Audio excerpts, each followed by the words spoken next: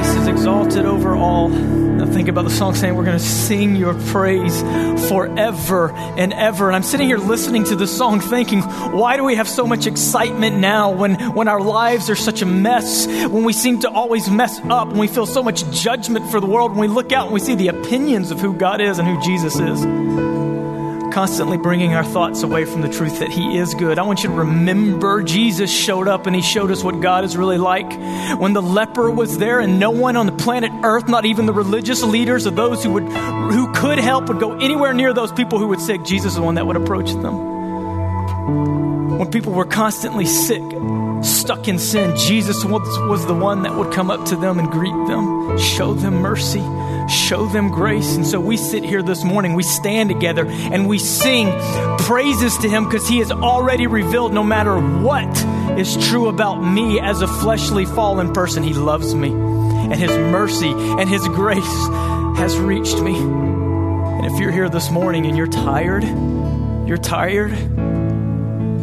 of what's going on in your heart and your mind, tired of the pain in the world, tired of feeling judged by everyone else around you, there is a God who made you and who loves you and is not like anyone else. His ways are higher. His name is higher and he is stronger and he is here for you and he loves you deeply. He proves that by giving his only son for you. So you come here this morning and you rest in the promise that no matter what you did this week, no matter what you thought, no matter what you're struggling with, God is here. And he's like, child, I know. That's why I gave my son for you. I love you. You rest, you come to me. Don't worry about everything else you got to fix in your life. I'm here. This is why we're here. This is why we sing. This is why we're excited. Because God is alive and he loves us. Let's pray together. Father, thank you for Jesus. His name is higher and he is stronger than anything within us and anything in the world. Forgive us to where we fall short of the affection and the praise and the love that you deserve. But God, we see what you've showered upon us. Help us to keep our eyes focused on the love that we see displayed on the cross. Salvation is screaming to the world and everyone can be saved. Anyone can come in. You offer a free gift to us all. So God, let us rest in that. I thank you for your word. I pray you'd open our hearts and minds to be able to receive it this morning. In Jesus' name, amen. You may be seated. As always, it's good to see brothers and sisters. It's good to hear your voices lifted up, singing to God. It's something special to be able to be together and hear the words from each other. We've been in the book of Genesis and we've been asking the question, how did we get here? And one thing that we have been revealing over time is that we get here or got here because God created everything, but there is another meaning behind that question. There's a place, a spiritual place that we are here, something wrong, something messed up, something imperfect, and we're asking the question about how did we get here? That's kind of culminating in the next few chapters. Today, we're going to finish up the last day, the seventh day, and I am very, very excited to talk about the seventh day. So we're going to be in Genesis chapter 2. Genesis 2, not 1, but we're starting in chapter 2, the first 3 verses. So let's turn there real quick and read it together. The words will be on the screen as well. Genesis 2, starting in verse 1. Thus the heavens and the earth were finished, and all the host of them.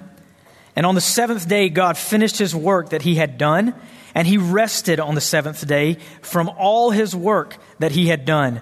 So God blessed the seventh day and made it holy, because on it God rested from all his work that he had done.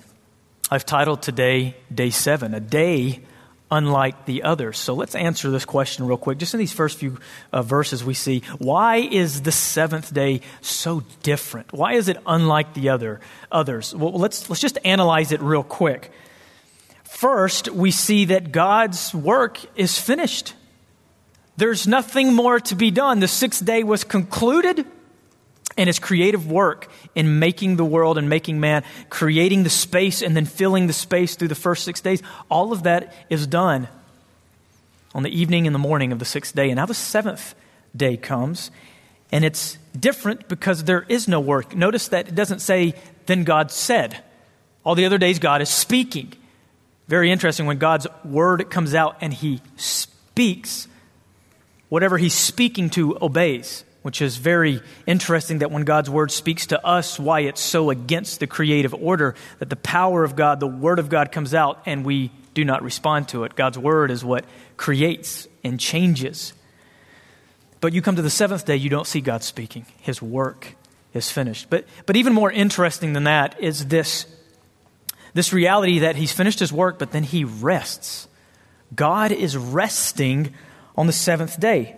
It says, and on the seventh day, God finished his work that he had done, and he rested on the seventh day from all his work that he had done. Now, if you look through these three verses, you know what you're going to see? You're going to see a repetition that's almost like, wow, he's like saying the same thing. He's like, and on the seventh day, God rested from all the work that he had done, because on the seventh day, he rested from all the work that he had done, because he had rested and was done with his work, and so he rested. There's this repetition here, which for the Jewish person reading, this is like, oh, pay attention. This is important. Repetition, repeating. Very, very important. But God rests. And that's the thing we're going to talk about here today. One of the things I want to show you is that the word rest does not mean what we think it means.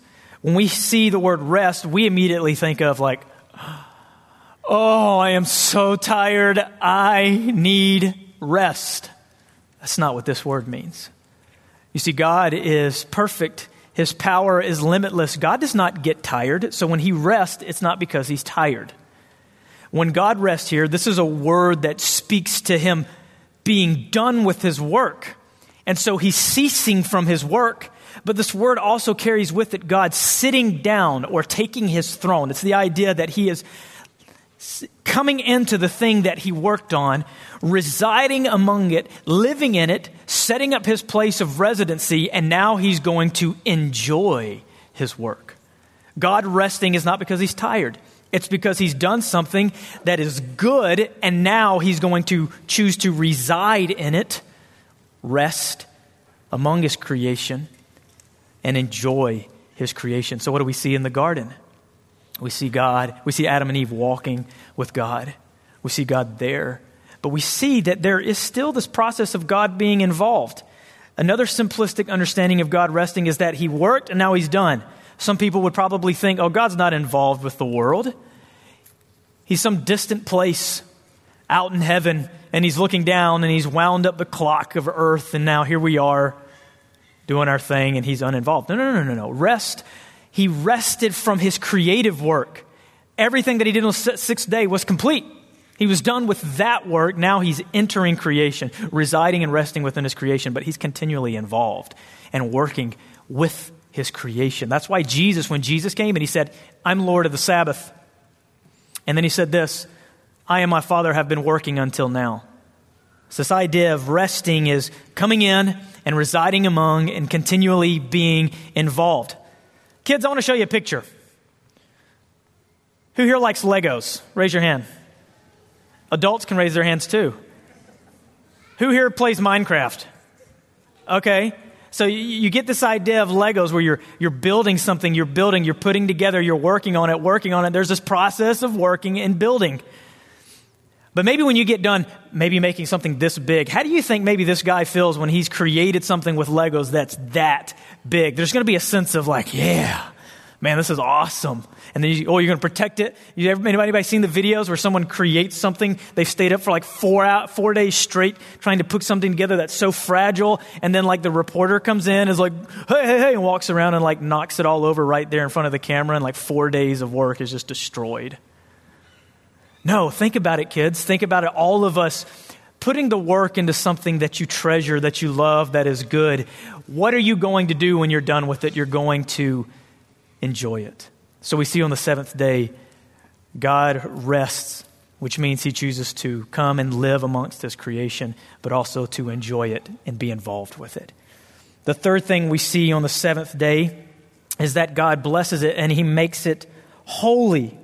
Verse 3 says, so God blessed the seventh day and he made it holy, because on it God rested from all the work that he had done. Now here's what I need. I need 7 volunteers, 7 kids. Raise your hand if you want to come on stage. If you don't raise your hand, I will pick you. All right. Brother and sister, you two, come up here on stage. You two, up on the stage. Emery, Leland, you guys come up on stage. How many we got so far? We got 6. I need one more. 1, 2, 3, 4. Come on up. Come on up. One more.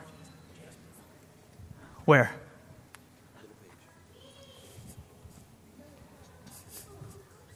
Now we need to stand in a line.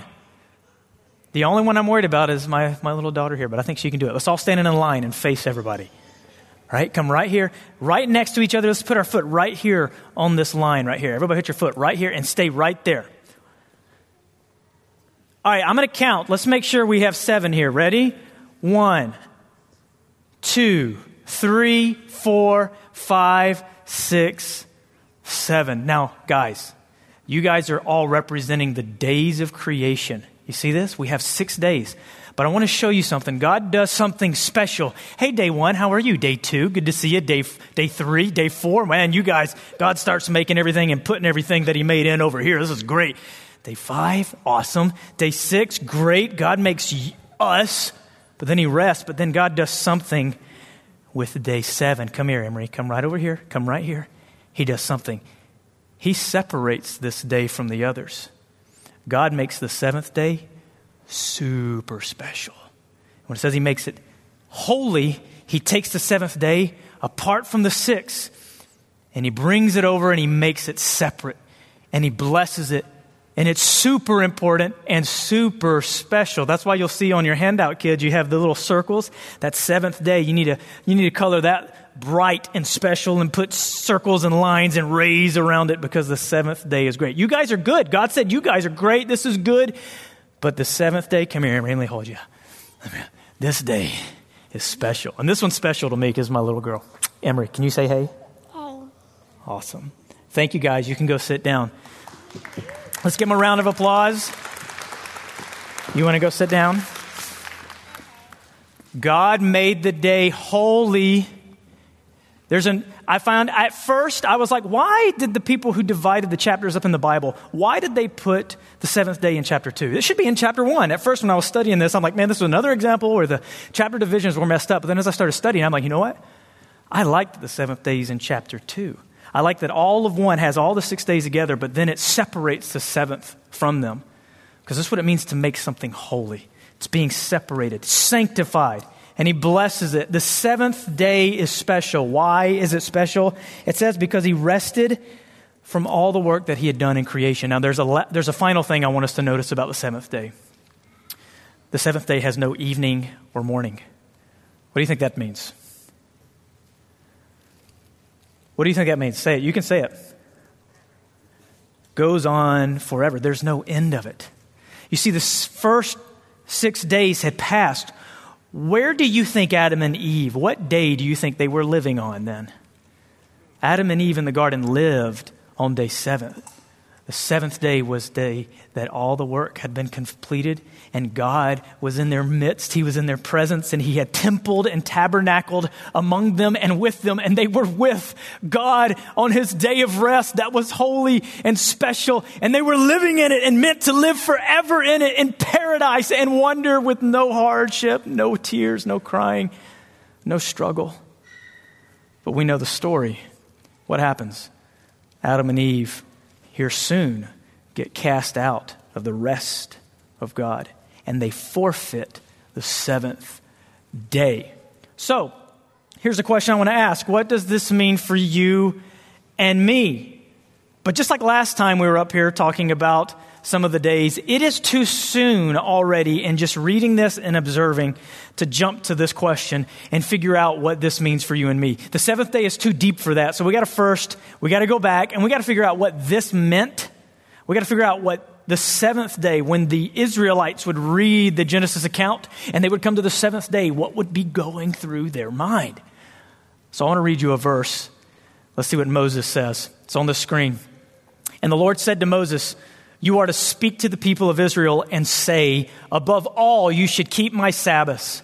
For this is a sign between me and you throughout your generations, that you may know that I, the Lord, sanctify you. Hey kids, remember when I had you stand up here and Emery was sanctified? She was separated. God is giving the Sabbath, the seventh day, seventh year, the 49th year, as a sign, constant reminder that they belong to him and they're different, they're separated. He's blessed them and made them holy. The Sabbath always reminded them that. You shall keep the Sabbath because it is holy for you. Everyone who profanes it shall be put to death. This was very serious. Whoever does any work on it, that soul shall be cut off from among his people. 6 days shall work be done, but the seventh day is a Sabbath of solemn rest, holy to the Lord. God in creation set up the work week for the people. Work 6 days, rest 1. Whoever does any work on the Sabbath shall be put to death. Therefore, the people of Israel shall keep the Sabbath, observing the Sabbath throughout their generations as a covenant forever. Now listen to this. He says this, it is a sign forever between me and you and the people of Israel, that in 6 days the Lord made heaven and earth. And on the seventh day, he rested and was refreshed. You see, when the Jews would have read the creation account and they would see God resting on the seventh, they would immediately remember, okay, this is what we do. We work for 6 and we rest on the seventh. We work for 6 and we rest on the seventh. They would remember this. Now, I want to show you this next screen. There's 7 things, or there's a constant reminder of 7 for the Jewish people. They were told to every Saturday rest, Sabbath, just like God did on creation. But every 7th year, they were to rest as well and give the land rest. That means for a whole year. A whole year. No working in the fields. The whole year would be a day devoted to resting like God did, which means ceasing from the work that they were doing, the work that they needed to do, and then to spend that whole year enjoying what they worked for, enjoying the creation of God, but also this, worshiping God and remembering everything that they have comes from him. But then you have this 49th year, which is what, kids? What is 7 times 7? Does anyone know? Yep, you nailed it. 7 times 7 is 49. This is the year of Jubilee, that as they entered the 50th year, man, this was a year of celebration. God commands that if you're a slave, you're set free. If you've taken property, you give it back. And this is a day and a year that you celebrate, a constant celebration. It was something that God wanted the people to celebrate and worship and to give and to receive and be let loose and experience liberty. All of this God is doing, and this is all pointing back to God resting on the seventh day. The seventh day is pointing to all of that. These things that the people did every week and every 7th year and every 49th year was a constant reminder of some things. It was a constant reminder through some things, and when they would see this, they would remember that they had forfeited the 7th day, that the rest of God that is great and wonder and something to be celebrated had been forfeited, had been lost. Paradise had been lost. But it also reminded them this, that God had promised a future rest that he was bringing for his people. So let's do this. Let's walk through some history together. We're going to see here. Walk through some history really, really quick. We're kicked out of the garden of God. We're going to find that out. We're kicked out of the rest of God. The Jewish people realize that when they look back at Adam and Eve. You and I feel that because we're now in a cursed world and we know something's broken, something's lost, something needs to be made right. That's what we're experiencing right now on planet Earth because the 7th day had been lost. Rest had been lost. Then we see when we come later in the book of Genesis that God makes a promise to Abraham. God promises to Abraham that he would bring his people Sabbath. He would bring them a rest, that his descendants would experience rest again. And then we come to Moses in the book of Exodus. And in Deuteronomy chapter 12, which would you turn with me? I want us to read this together. In Deuteronomy chapter 12, we see Moses reminds the people of the promise that God had made to Abraham. Deuteronomy chapter 12, In verse 8, Moses says this, "You shall not do according to all that we are doing here today." So Moses is writing to a future or a younger generation, basically saying, don't be like your parents. It's kind of a backwards. We normally look at the younger generation and think they're the problem. We look in the Old Testament and we see it was the older generation that had forgotten God. I'm not making any implications. I'm just saying we can't be so simplistic in our judgments. But he's saying to the younger generation, don't be like us. Don't be like us. You are not to do all that we are according to do here today. Everyone doing whatever is right in his own eyes. That was the issue. For you have not as yet come to the rest and to the inheritance that the Lord your God is giving you. You see that reminder? You see that promise?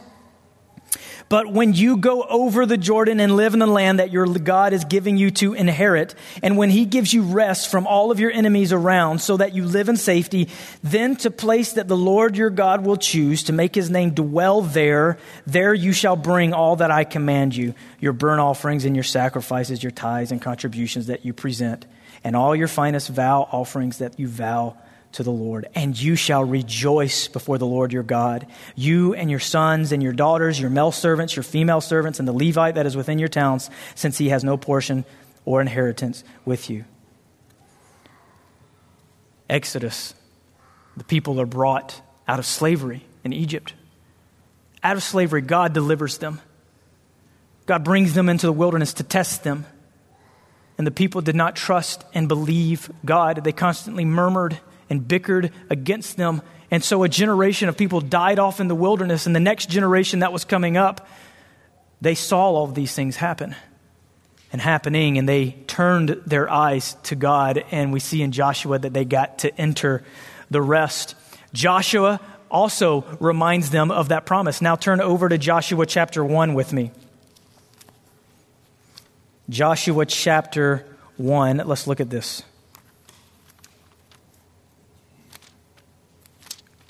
See, I'm turning with you. I don't have a verse here, so I can just, you guys get to turn with me. Joshua chapter 1, let's look at verse 13, and then we're going to jump over to verse 44 of 21. Joshua 1:13, this is what Joshua says. Remember the word that Moses, a servant of the Lord, commanded you, saying, the Lord your God is providing you a place of rest and will give you this land. See the reminder? Moses dies. Joshua leads the people towards the promised land that they had been looking for 40 years after wandering in the wilderness. They're now there, and Joshua, their leader, is going to take them into the promised land. And he reminds them at the beginning of the chapter, reminds them of the promise that God had made to them for rest. Go to verse 21.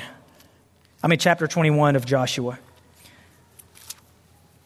Chapter 21, and then go down to verse 44. Remember the promise? Promise of rest, seventh day, observing the Sabbaths. God constantly reminding them of a promise of rest. Verse 44 says this. Thus the Lord gave to Israel all the land that he swore to give their fathers, and they took possession of it, and they settled there. And the Lord gave them rest on every side, just as he had sworn to their fathers. Not one of all their enemies had withstood them, for the Lord had given all their enemies into their hands. Not one word of all the good promises that the Lord had made to the house of Israel had failed.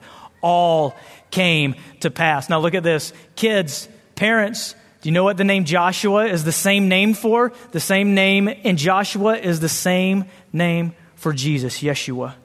That was Jesus' name. Now look here, everybody. We all love a good story. We appreciate a good producer and a director, someone who can write an awesome story and script. But God is the ultimate storyteller. God is painting this beautiful picture and trying to tell this beautiful picture all from the beginning of creation. Rest had been lost, and then the promise of rest would come. And God gives them a day each week, a day that would remind them to set it aside, for it's holy. Remember what I did, that's what you did, but also remember what you lost. And remember how good it is to be in the presence of me. God gave them the temple which is where God's presence rested. But in the temple, there was a veil that was a reminder, you had been separated from me. I'm resting in the temple, but you cannot approach me because of sin. There's a book that we read to our kids, maybe some of you have it, about the garden, the curtain, and the cross. The kids, if you know it, because of your sin, you can't come in. Because of your sin, it repeats, you can't come in. And then Jesus shows up and divides that veil that tears in two, and the presence of God had been experienced again. But in the temple, it was filled with garden imagery, filled with trees, filled with animals.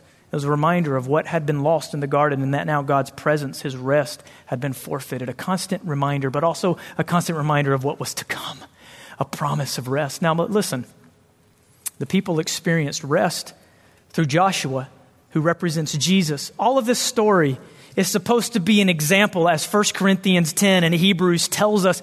All of these things were written as an example so you could see beautifully the ultimate picture that God is doing.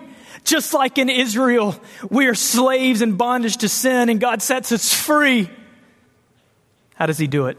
We did it through Moses in the Old Testament, but that was just a shadow. It wasn't the real thing. God was just trying to paint a picture through history. So, here's what we can conclude what this meant for the people. What did this mean back then for them? I've kind of culminated it here. All that we have is from God. He rested from his work and wants us to as well, to worship him and enjoy his creation, but also to remember we forfeited his rest, but also to remember the promise of a future rest. It's on the horizon. Now, where are we at in history? We're a little bit later, and in the future of history, we actually have Jesus now. We have fulfillment. We have a different picture, but when we look back at these things, we can see a reminder. So now, let's transition. Kids, I want you to see this picture that I have on the screen here. Does everybody know what this is, kids? What is that? Christmas. And immediately I saw Elena over here. She starts dancing like, Christmas, Christmas.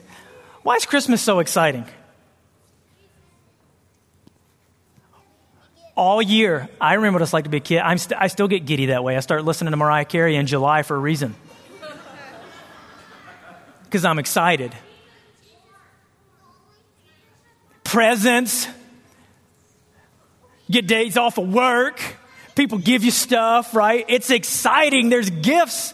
There's an anticipation. Christmas, I want you to think of Christmas when you think of the seventh day of God resting. Because with Christmas, there's this anticipation and there's this excitement. And when the day comes, it is wonderful. Christmas, we're getting gifts. And on the Sabbath day, it would have been time to remember the good things that God had given us and turn our eyes in thanksgiving to him. Kids, you got a picture of a present there on your paper. You color that, but that also represents, and I want you to think about that, everything you have in life, everything that comes to you, whether it's as simple as a little toy or a playground or a swing or your parents, all of us, everything that we have, from the smallest and most insignificant thing to the most valuable things in life, come from God. And God's seventh day, his rest, is a time to rest, to stop working, stop putting yourself in the position where the work of your own hands will lead you to trust in yourself and become arrogant and think you can do everything on your own, and to remember you have nothing apart from God. Every good and perfect gift comes down from the Father of lights, with whom there is no shadow due to change. Amen? God is good, and he gives all the good gifts. Now, let's ask the question now, what does this mean for me? What does this mean for us? There's some things I want us to look at, so we need to turn to Matthew. Or you can see it on the screen here. We come to the New Testament and we find Jesus saying this: "Come to me, all who labor and are heavy laden, and I will give you rest. Take my yoke upon you and learn from me, for I am gentle and holy in heart. And you will find rest for your souls, for my yoke is easy and my burden is light." There had been this promise of this Savior, a promise of something yet to come. The greatest, the thing that the Old Testament had been waiting for. The Jews had been waiting for, a Messiah, a Savior. And Jesus shows up and he begins to say things like this. He begins to start healing people on the Sabbath. That was on purpose. Why do you think Jesus did that? But what did the religious leaders turn God's Sabbath into? They had turned it into a day where people were a slave to it. And Jesus said, "Is Sabbath for man or man for Sabbath?" Is the Sabbath given to man as a day that you are to serve and it be a master over you, or did I give it for you? Right? We treat Sunday like that, don't we? I got to go to Sunday. I got to take time to worship God. I got to take time to rest and remember him. This is what happened in the book of Amos when Amos wrote. He said he showed that the people in their heart were constantly waiting for the Sabbath to be done. Oh, when is this day over so we can get back to selling and profiting and deceiving and doing everything that we want in our own power? When is God's day of rest going to be over so we can get back to our work? And Jesus shows up to remind the people the Sabbath was never what these religious people had made it. It was for you. Right? It was because you taking time to reflect on me and live in me and remember me and enjoy what I've given you. Somehow that's a bad thing. No, this was supposed to always be an anticipation, a reminder of something you look forward to, something you remember. The seventh day also reminds us of the warning in Hebrews 3 and 4. I think it's very important that we all turn there and read chapters 3 and 4 of Hebrews. New Testament, towards the end, book of Hebrews, chapter 3. Go there with me if you can. I do not have this one on the screen. Hebrews chapter 3, right before James. Hebrews chapter 3. I'm going to read this. This is my story time because this is the culmination of the sermon. This is what matters. This is what we must pay attention to when it comes to the seventh day of rest. This is what we need to turn our ears to and pay attention to in the New Testament. This is for us. So knowing everything that you've learned about what the Sabbath means for the people of Israel, taking all of that, let's listen to the words of Hebrews chapter 3, starting in verse 7.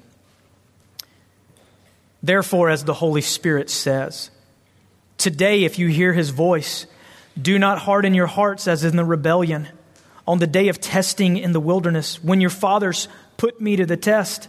They saw my works for 40 years. Therefore, I was provoked with that generation and said, they always go astray in their heart. They have not known my ways. Also, I swore in my wrath, they shall not enter my rest.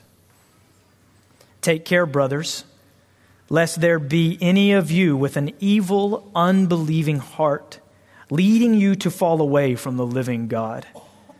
But exhort one another every day, as long as it is called today, that none of you may be hardened by the deceitfulness of sin. For we have come to share in Christ, if indeed we hold our original confidence firm to the end. As it says, today if you hear his voice, do not harden your hearts as in the rebellion. Verse 16, for who were those who heard and yet rebelled? Was it not all those who left Egypt led by Moses? And with whom was he provoked for 40 years? Was it not with those who sinned, whose bodies fell in the wilderness? And to whom did he swear that they would not enter his rest? But to those who were disobedient? So we see that they were unable to enter because of unbelief. Chapter 4, verse 1. Therefore, while the promise of entering his rest still stands, let us fear lest any of you should seem to have failed to reach it. For good news came to us just as to them, but the message they heard did not benefit them because they were not united by faith with those who listened. For we have believed, entered that rest, as he said, as I swore in my wrath, they shall not enter my rest, although his works were finished from the foundation of the world, for he has somewhere spoken of the seventh day in this way. God rested on the seventh day from all of his works. And again, in the passage, he said, they shall not enter my rest. Verse 6, since therefore it remains for some to enter it, and those who formerly received the good news failed to enter because of belief. Again, he appoints a certain day, today, saying through David so long afterward in the words already quoted, today if you hear his voice, do not harden his hearts. You see the repetition? The repetition is that there is a message being communicated through the rest, a message that we need to hear right now, today. If you hear this, don't close your ears and your hearts to what you're hearing. Your life is on the line. Look what he says in verse 8, thinking back to Joshua, thinking about the rest, the promised rest that God gave them in the land. Look what he says. For if Joshua had given them rest, God would not have spoken of another day later on. What does that mean? That means the people, yes, they received a temporary rest, but it wasn't the ultimate rest that God had planned for their people. It wasn't the full restoration of the seventh day. That was to be a picture and to remind you of what was to come. Something better's coming. So God gave rest to those people, but that was a picture of something better, so we would see it and know there's something even better than what they received. Let us therefore, he says this, so then there remains a Sabbath rest for the people of God. For whoever has entered God's rest has also rested from his works as God did from his. Everyone look right here. I'm almost done reading, but I want you not to miss this. Do you see what he's saying? Enter the rest of God. Whoever has entered the true rest has already rested from his works, just as God did. God finished his work in 7 days and rested on the seventh. And now in the New Testament, he's saying who's ever entered right now the rest of God has ceased from his works. Ooh. Look at verse 11. Let us therefore strive to enter that rest so that no one may fall by the same sort of disobedience. And then he says, a very famous portion of Scripture, for the word of God is living and active, sharper than any two-edged sword, piercing to the division of the soul and of the spirits and of the joints and of marrow, and discerning the thoughts and intentions of the heart. And no creature is hidden from his sight, but all are naked and exposed to the eyes of him to whom must give an account. Beautiful picture that God is painting through these Sabbaths, through this rest that was forfeited and lost. God resting from his work is an ultimate picture that when you come to Christ, you are laying aside the heavy burden and the heavy laden load of trying to be good and create something good on your own. We cannot do what God did in 6 days. We cannot in our own strength work hard enough to create something good. We cannot work. The righteous requirement of the law requires you to work and to live righteously to enter the rest of God. They had to observe all these hundreds of commandments and keep them. And you know what they never did was keep them. Why? Because that was supposed to be a picture and a reminder and lead us and prepare us to accept Christ. Man, I can't do this. God, your standard, what you left for me to enter your rest and what I must do, I can't do it. I can't. I try every single day, and my experience is that no matter what I do, I fall short of your glory. And according to what you've told me, according to entering your rest, I'll never be able to if you leave it up to me. But thank God he didn't leave it up to us.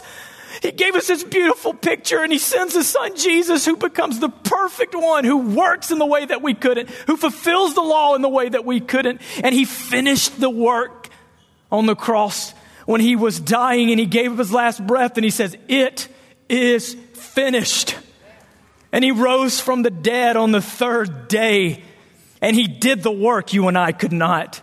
And the veil in the temple tore in two, which means the presence of God has been fully restored. The rest that we lost in the garden has been obtained through Jesus Christ, and all those who come to Christ lay their works aside. They rest from their works, and they come and they take his easy yoke upon him, his light burden upon them, and they join themselves with Jesus. And we come together on Sunday, the Lord's Day, because now we have entered a rest. We now have the fulfillment, the substance of the Sabbath. And we get to rejoice and celebrate, though still in these bodies and weak. It has been finished. And the rest has come. And now there remains an ultimate, future, culminating rest for all of those who place their faith in Jesus Christ. And it will be way better than it was in Genesis chapter 1. As good as that was, it's going to be far better. So that's why I say to all of us, maybe there's someone here, you know, in your heart, you've been hardening your ears and your heart to the gospel. Something has creeped into your heart. It's causing you to question the goodness of God. Question this existence that you have. Today, if you hear his voice, don't harden your hearts as they did back then.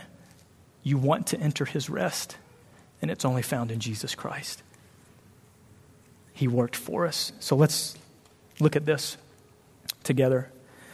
The first thing we see is this. The seventh day for us means God has provided a finished work that we can rest from. Jesus worked on our behalf. Jesus died and finished it on our behalf. We no longer need the sign of the Sabbath because we have the real Sabbath in Jesus. Do you know him? Do you have the promise of that rest? Or are you still trying to work for it and strive for it yourself? Picture Jesus here. Come to me. Just come. I know tax collector. I know everything that you've done, everything. Woman at the well, I know you've had like 5 husbands. I know everyone on the planet judges you. I don't. Come to me, because I'm taking the wrath that is supposed to come to you. I'm going to take it for you so that you can have my righteousness and enter the rest that you lost. Finally, come to Jesus. Brother and sister, if you're falling away from Jesus, be prompted by the warnings and don't give in to the deceitfulness of sin that may be working in your heart right now. And come to Jesus. He will give you rest for your weary souls. Let's pray. Our good God and Father, Jesus, God, help us to understand these things. Be with every person from the youngest kid to the oldest person here, that you would help us to hear the great things we need to, that we would rejoice. No longer sleep at night worrying about what we must do. It's been done through Jesus. And so give us a heart through the Spirit that bubbles over with motivation and love and gratitude. Help us to rest constantly in Jesus Christ. Thank you that you did what we could not do. You did it for us. And God, be with anyone here that's still struggling and may be on the precipice of entering or falling away from that rest, that you would save them. Pray it all in Jesus' name. Amen. Amen. That was awesome. Let's stand up together. We're about to leave this place. But it's so important to take time to just let those words that you've now heard and cherished and ask the Lord to apply them in your life. And what I love about this song is that verse. It says, tune my heart to sing your grace. We need that, don't we? We need the Lord to tune us up, to tune our hearts, to make us sensitive to these things, to help us to enter into that rest that we so desperately need. So let's sing this morning before we go. Celebrate his redeeming love.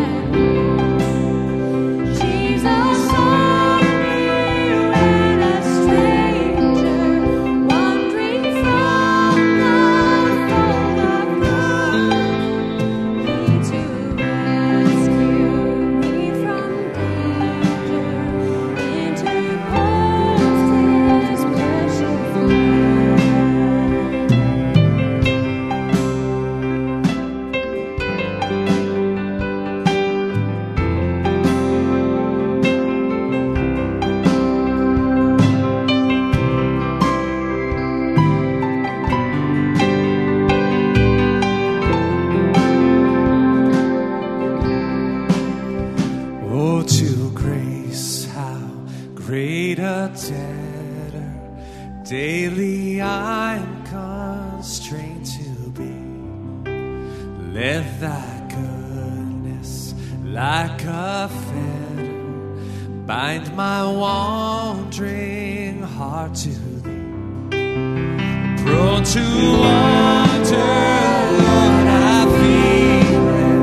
Prone to leave the God I love. Here's my heart, oh, take and seal it for thy courts above. All else I adore your name above. All else, tune my heart to sing your praise. Pray this above. All else, I adore your name above. All else, tune my heart to sing your praise. Sing it again. Above all else, I adore your name. Above all else, tune my heart to sing your praise. Above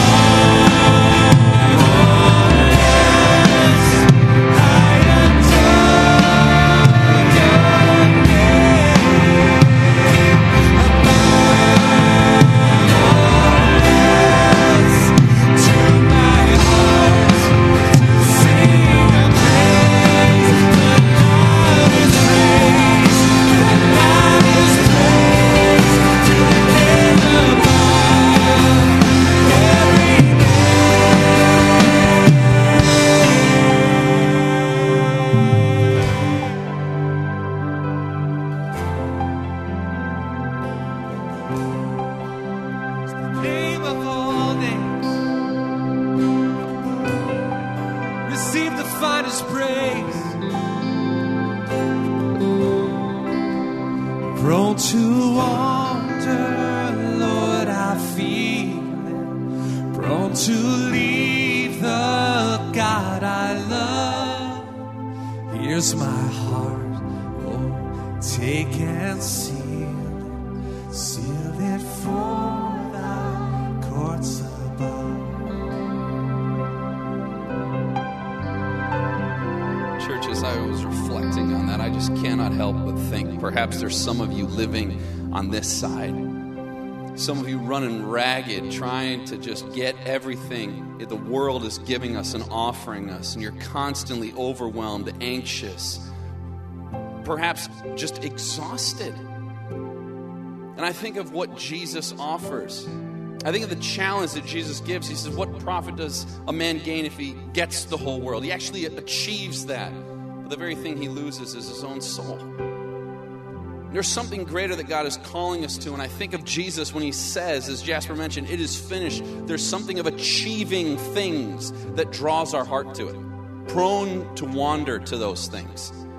I think of the challenge of seeing again Jesus. Above all else, I adore your name. Above all else, tune my heart, Lord, please. This is where I'm looking. Tune my heart to sing your praise.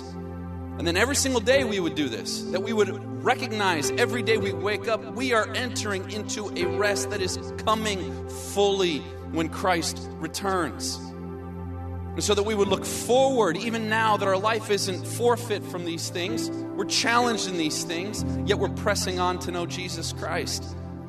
And God reminds us in the future that there's a day coming that will never end. I think of Revelation 21 where he says, "And night will be no more. Evening and morning is gone again. Evening, no more." It's a constant seventh day rest forever. And so God reminds us through the Apostle Paul, since this is true, since you and I are to be raised from the dead and united to Christ, we are to be steadfast and immovable, always abounding in the work of the Lord. Why? Because our labor, the things that we're doing now, it's not in vain. This is vain, meaningless, says the preacher. This is worth it all. Church, every time we gather, it's a reminder of the things that we've been given in Christ. I hope you enjoy this. If you don't know this, I invite you, come, talk to us. We would love to introduce you to the truths and maybe explain a little more the very things that you heard today. Church, we know that you will have a great week this week. Be reminded always that you are loved and the rest is there. Enjoy it. And we'll see you next week.